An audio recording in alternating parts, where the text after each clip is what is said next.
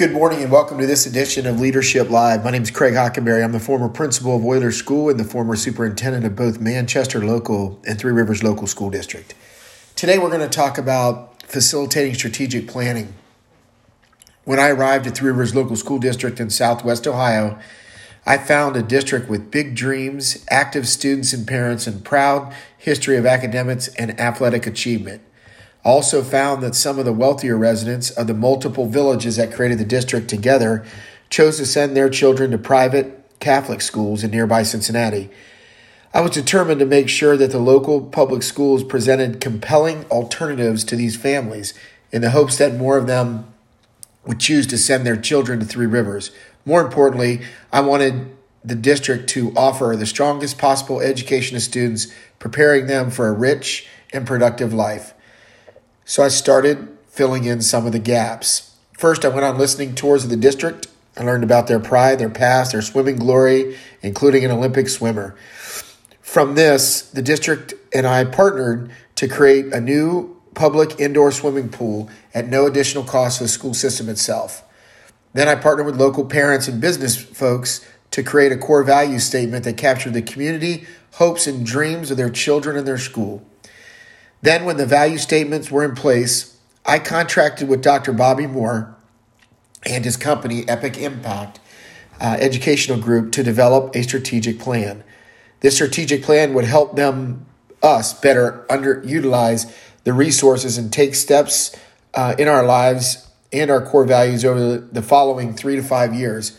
It would bring accountability, clarity, and increase student achievement if done correctly. And I was committed to doing it correctly.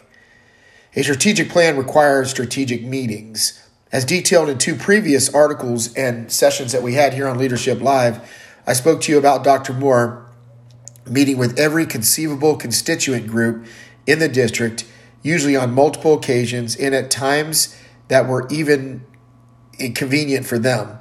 For employees, students, including the board, these meetings happened on the clock, so that there was no barriers to their participation. For parents, meetings happened at multiple times, so parents with different daily routines and needs could find a convenient time to participate. The rules for engaging the community were intentionally strict and it casted a wide net.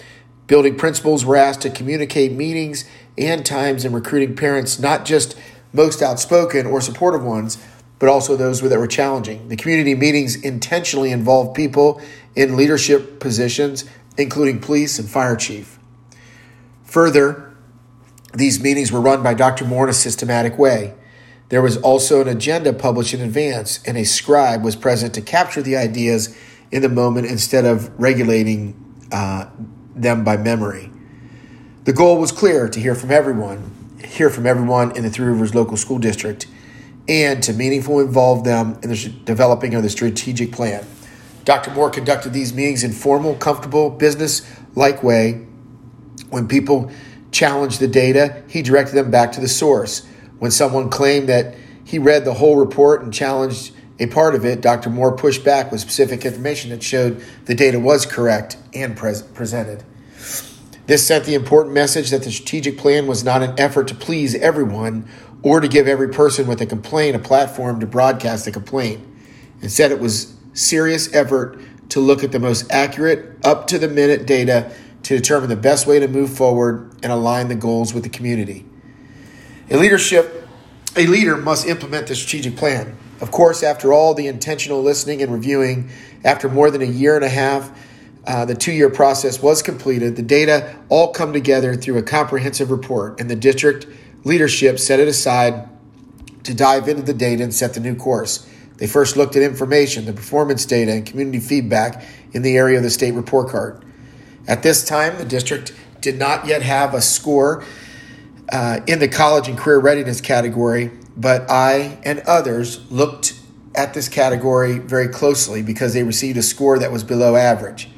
Then our leaders looked at the resources that they had available to bring in and solve these problems. We looked closely at the budget, resources, and amounts, as well as expenditures. We worked to improve transparency with spending so that we could tell whenever the money was available, where we spent it, how we aligned the goals, and if the money is being wasted. With this plan, our leadership team went back to the Board of Education, who approved it temporarily. Now we had a strategic plan that was in full effect.